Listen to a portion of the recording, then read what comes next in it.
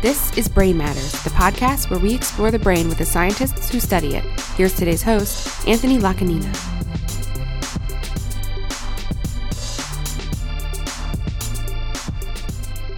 Hey everyone out there, you're listening to Brain Matters. I'm Anthony Lacanina. Thanks for tuning in and supporting our show. We really appreciate it. One massively fundamental question that has been asked by neuroscientists for decades is the same one that you've probably asked yourself if you've ever taken a standardized test. What exactly is a memory? In particular, scientists have wanted to know, what is the actual physical component of a memory? And what are the ways that the brain encodes these memories? As it stands, one of the basic ideas about how memories are stored and retrieved has to do with the idea of patterns. For example, when you walk into a bakery and get your first delicious smell of bread, the aroma will trigger a unique pattern of neurons to activate. And then this pattern has a potential to activate stored memories that are related to the smell of bread. And the activation pattern related to the smell of bread would be very different from the activation pattern related to the smell of coffee, which in turn could activate totally different kinds of memories. Now, this idea has been supported indirectly for many years, but for scientists to be completely satisfied, they have been trying to develop ways to manipulate these patterns in order to directly support the idea, and this has turned out to be a very difficult task.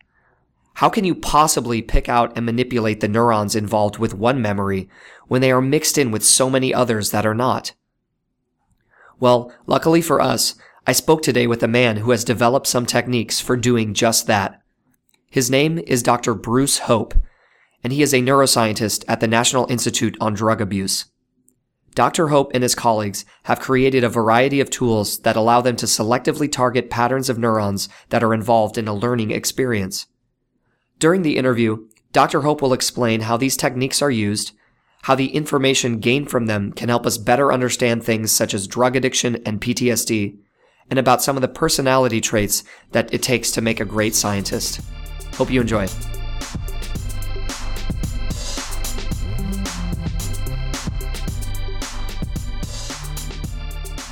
Can you tell us some of the overarching goals of the lab and some of the motivations to what you study? The overarching goal of our lab is to understand the neuronal ensemble hypothesis. By the neuronal ensemble hypothesis, I'm talking about an idea that started in 1949 by Donald Hebb, where he went and described how there were these cell assemblies in the brain that were specifically activated by particular cues and stimuli, and that unique changes happened within these cells that could underlie the long-term memory that he was interested in.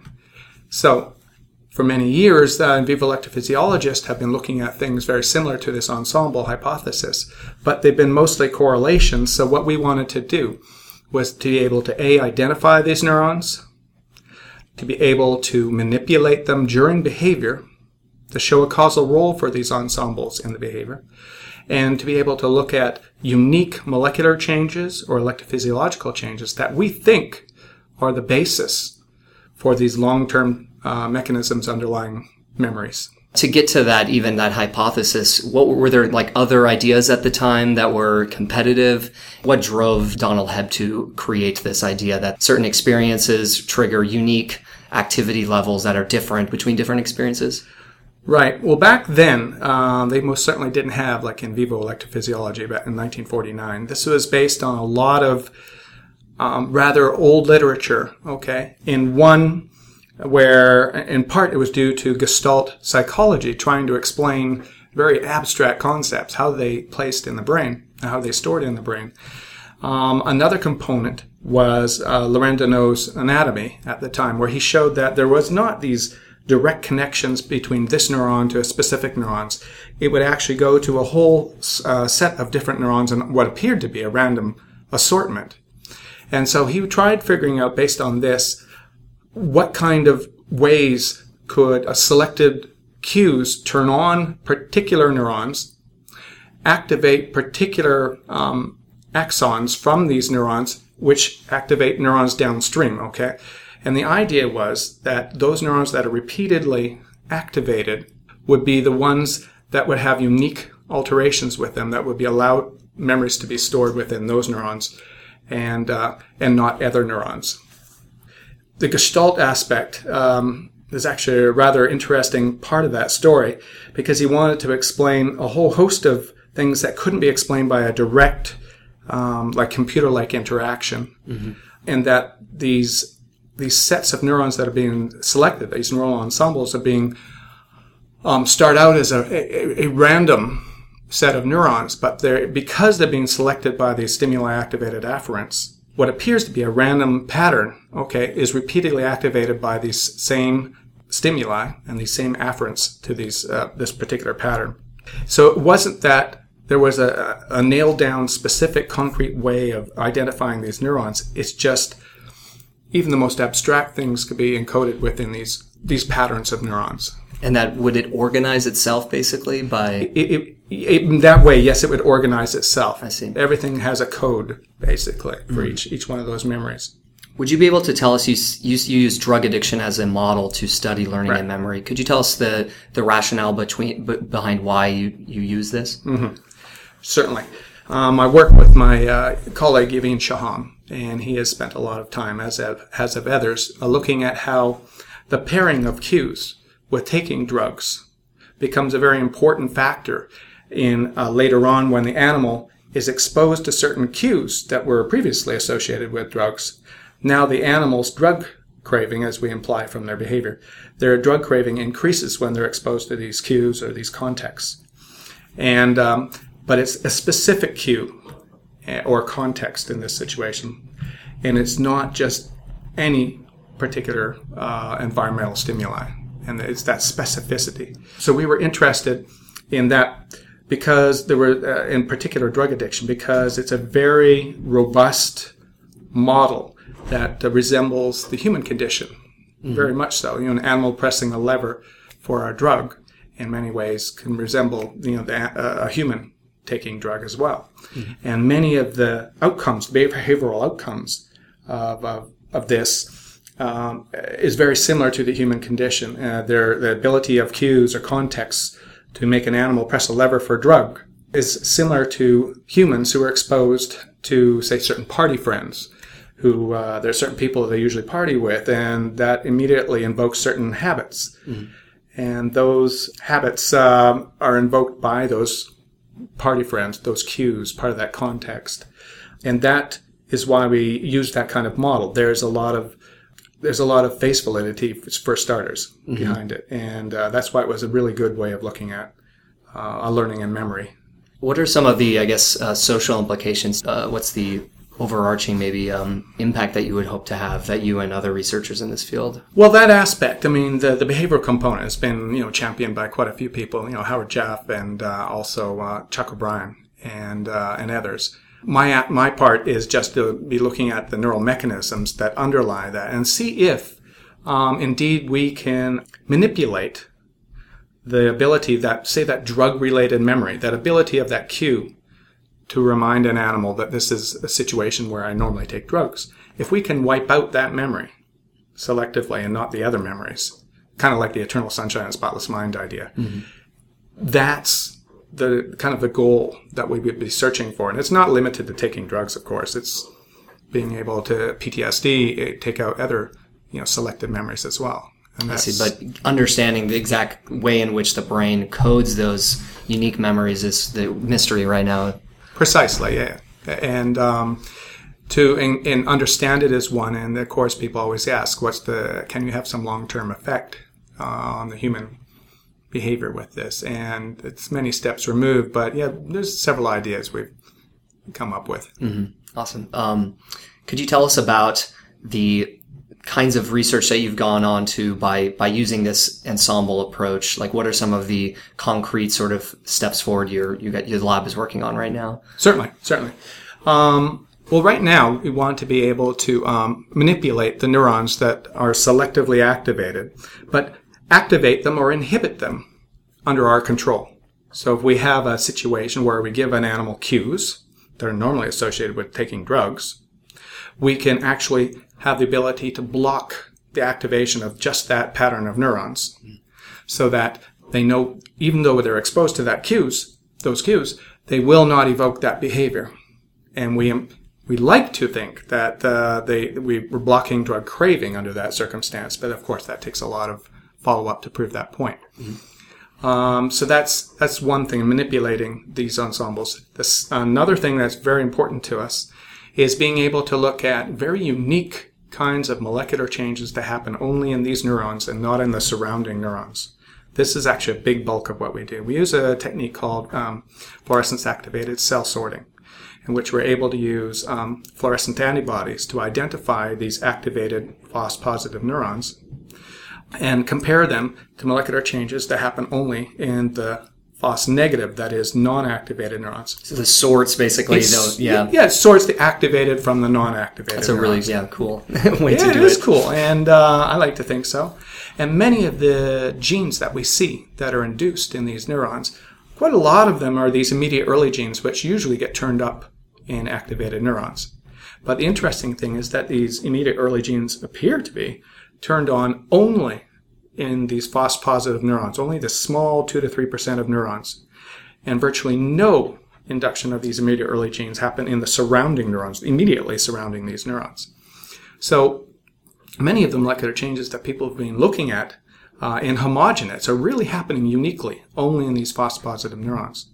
The other thing I like to think about this is that many of these immediate early genes are by themselves transcription factors. Transcription factors are proteins that are able to turn on other genes downstream. So you can imagine if you're inducing these transcription factors, these immediate early gene transcription factors, in only these neurons, there's subsequent waves of gene expression that are happening almost inevitably. And so we believe that we're looking at the initial stages of what's occurring within these uniquely in these activated neurons to mediate whatever is necessary for memories to be encoded in these neurons and not the surrounding ones. You have this ability to sort, the exact neurons that were active, which seems like that was a big trouble in the past. So, and you see that those are the neurons that the changes are occurring in. So previously it was being like washed out by sort of taking a bulk, taking the entire sample when only a small component of them are the ones that are participating. Precisely, yes. And in many cases, actually, say with two of those immediate early gene, ARC and Homer, what we see is that if you took a homogenate and from activated brain area, you would see no activation or no increases in these ARC or Homer genes. Whereas if you look uniquely at these FOS-positive neurons, you could see perfectly good significant increases in these two genes. In other genes, we find a 10-fold greater increases in these genes that are being induced only in the FOS-positive neurons compared to if we were just looking in in a homogenate to look for these genes. There's only like 2 to 3-fold increases in homogenates where we're getting 20 to 30-fold increases in the FOS-positive neurons. I can see the advantage of this is a huge step forward from before where you just have this maybe brain region and you're like, what's going on in it? Now we can actually take those apart. Do you see, what's maybe the next step? Do you have some sort of, what's a more ideal or something that you're working on that would, I guess, even answer these questions? Even absolutely. More? What we need, and we have found a means to do it, Good. is a new transgenic rat that we really needed. Okay, once we see these immediate early genes or some other genes induced within these activated neurons, what we didn't have was the ability to go back and artificially manipulate or block the induction of these particular genes to see what their role is within those neurons, these activated neurons, to be able to properly dissect the causal roles of each of these genes and each of these electrophysiological or cellular changes within these neurons. The CFOS Cree rat, as we call it, has the ability to allow us to inject tetracycline about an hour before any cue exposure. Then we expose the animal either to drugs or some kind of cues or allow them to perform a particular behavioral task. And only during that window, about a 2-hour window, it'll be able to activate certain viruses that we injected a couple of weeks before, and turn on these what we call doubly floxed genes. Okay, so these genes would only be turned on in activated neuronal ensembles, these FOS-positive activated neuronal ensembles.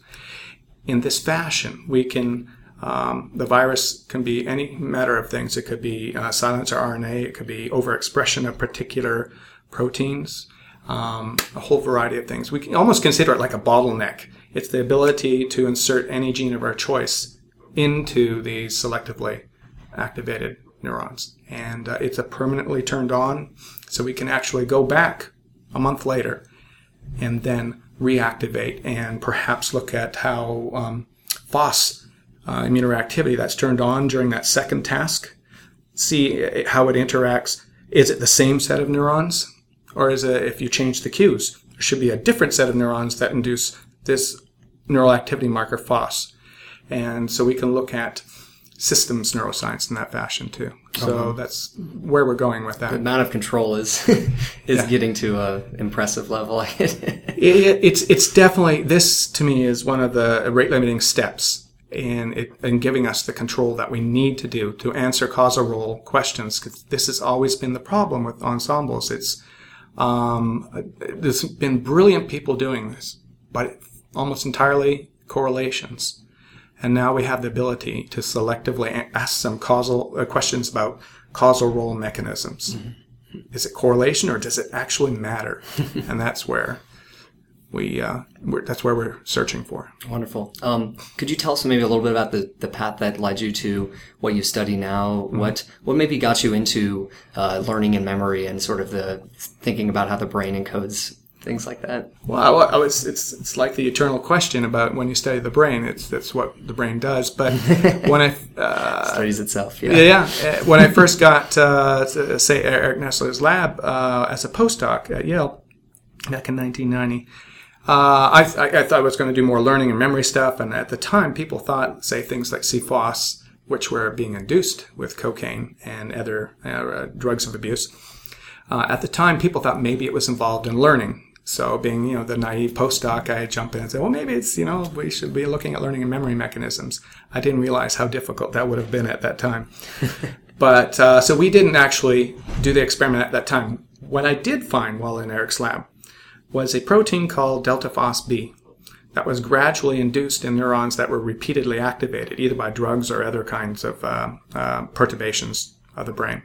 That was the theory, but we never proved it. We kept saying, okay, if we got delta FOS-B, it would gradually build up in these repeatedly activated neurons. But we had no way of showing that. How do we really know if we're activating the same set of neurons? If we changed the stimuli, would we be activating a different set of neurons? And this is a question that I couldn't attack at that time whatsoever. It was 1993, 94 at the time. Along comes Guzowski and Bruce McNaughton's and Carol Barnes' work.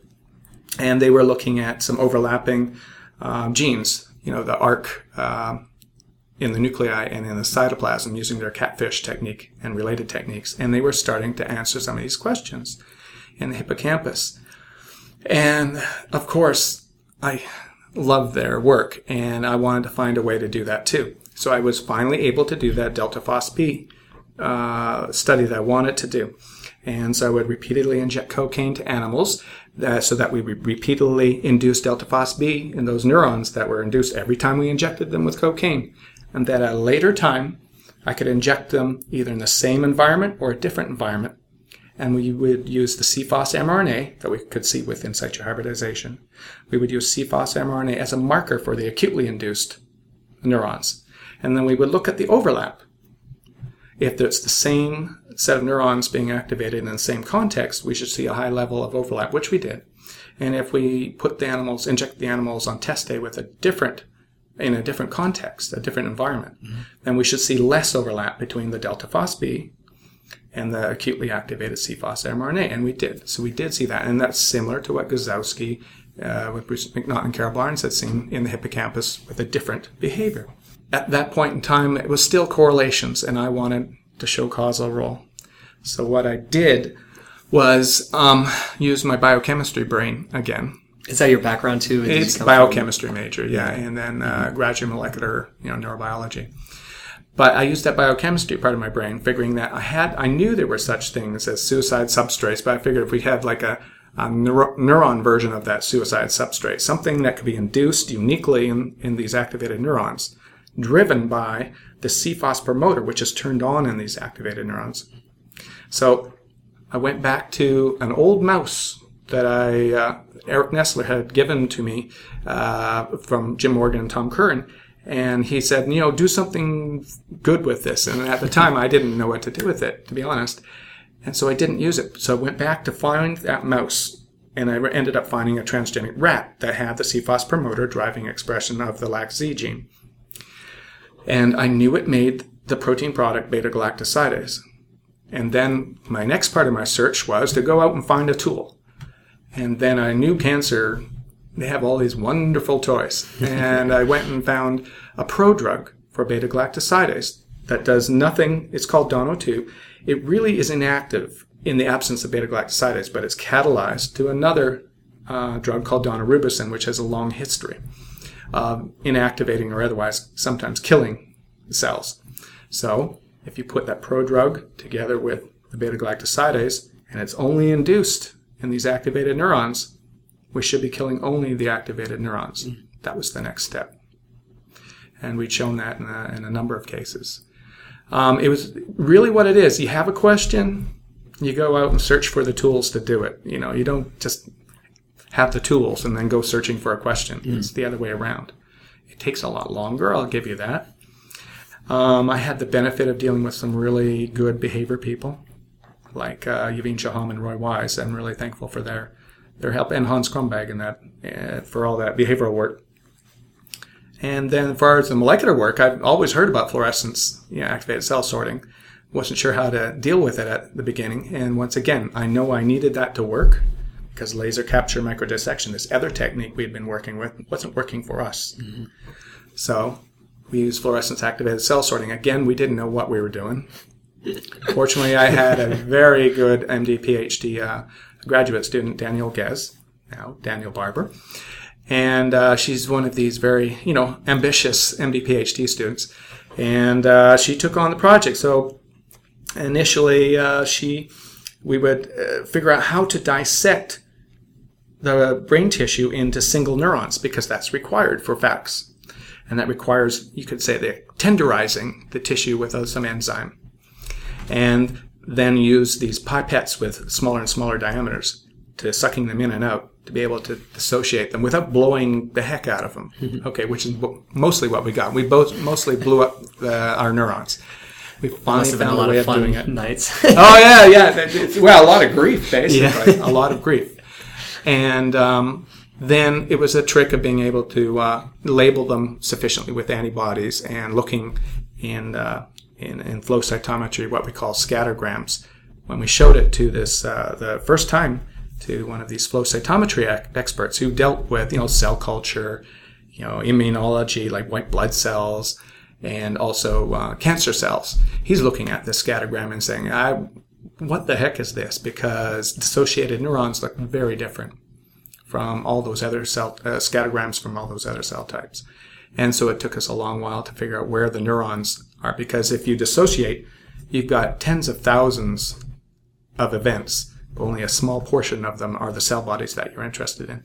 Anyways, Danielle worked that out, and she managed to extract RNA and show very selective gene expression from, say, neurons versus glia. And she also used the FOS antibody to find out the very unique changes that were happening in the FOS positive, that is, the neurons that were activated during behavior. Those FOS positive neurons versus the majority of neurons that are FOS negative, the ones that were not activated during behavior. And that basically, we were using a simple behavior, and we kept on going with that. And electrophysiology, it was just, once again, we had to look for a tool. Alison Barth had this wonderful mouse. It was a CFOS promoter that drives expression of the green fluorescent protein, GFP. And this allowed us to identify neurons that were activated during behavior, but look at them 2 to 6 hours later in a slice that people could use electrodes to analyze the electrophysiological properties that were unique to these activated neurons, as opposed to all the neurons surrounding them. And yet again, we found very unique changes within these neurons. So we kept finding over and over again that these neurons react to cues, and drugs for that matter, in very, very unique ways. So at least we weren't barking up a very boring tree.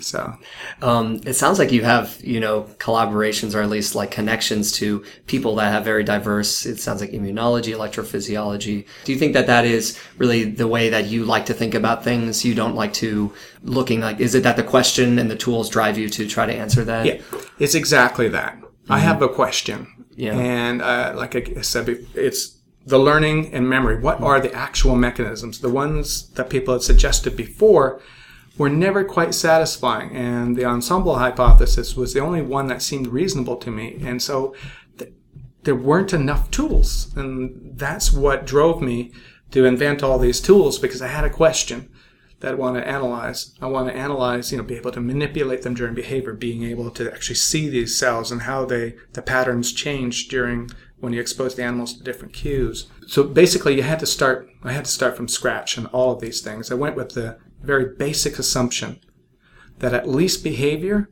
is mediated by neural activity. I wasn't going to accept anybody else's hypothesis other than, say, the ensemble hypothesis at the time.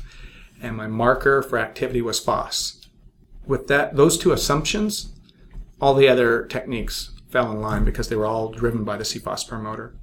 And so it's basically finding the tools that are out there lying around. Sometimes they've never been made. Sometimes they were just used in different fields. So you have to talk to the cancer people. You have to talk. I guess I was going to ask, how do you build a team like that to, address it? I got lucky. Luck is a big thing in science. It's huge. I've had I like to dream, okay? And I always tell myself, if I was going to do a particular project, how would I do it? And conceptually, I know how I'm going to do it. Then I know the pieces that I'm looking for. So I search. It's a beautiful world with internet, You can find these pieces. Now I know basically how I think I can make this technique work. But everybody can have thought experiments. What it takes is somebody who's smart enough to make it happen. I got very lucky with several people, but in particular Eisuke Koya, who was my postdoc at the time. And he's like most neuroscientists, or most scientists in general. They have some kind of OCD thing that even in the face of repeated failure, they keep on going. That's one of the traits of a scientist, if you ask me. And so he developed, with me, the Dono 2 approach. And if it wasn't for his persistence and constantly asking questions over and over again, that would never have happened, because I think in many cases, a lot of people would have given up. He didn't, and that was good. Danielle, I got lucky again. Danielle Getz. What she did was she persisted again in the face of a lot of failure. It was mostly failure, especially in the first while. But as anybody will tell you, she's very persistent. And then with CFOS GFP, yet again, it was Eisuke Koya who did that one. He found out he was allergic, so he wanted to do more electrophysiology than behavior work. And he persisted again, and there was a heck of a lot of failures. We tried a bunch of different techniques, and before we found the one that worked. This is inspirational for both me, who fails very often, yeah, and for everyone else that... Absolutely. If you're given the time, and you know you have the time, then keep persisting. You have to, eventually you have to know when it's time to cut off. But it's important to keep on going. I once, when I started out as a graduate student, it was my first year, and I was working, from basically 12 o'clock to about 2 or 3 in the morning. And there was this guy named John Okuski at University of British Columbia in Vancouver, where I did my grad school. Anyways, he would always have pizza, so I would show up at his door at 2 o'clock in the morning. And I said, darn it, I find most, like a third of my experiments work and the other 2/3 don't. And he goes, that good? And that was first, okay, well, really, so basically it gave me the first clue that a lot of what I do is failure, and a lot of getting by it's just being persistent. The trick, as I say, is knowing when to draw the line. Well, thank you so much. I really appreciate talking with you, Bruce. Thank you. Thank you for having me. Thanks for listening to this episode of Brain Matters. We'd like to thank today's guests for joining us and you for listening. For more information about the science you heard today, please visit us at brainpodcast.com. See you next time on Brain Matters.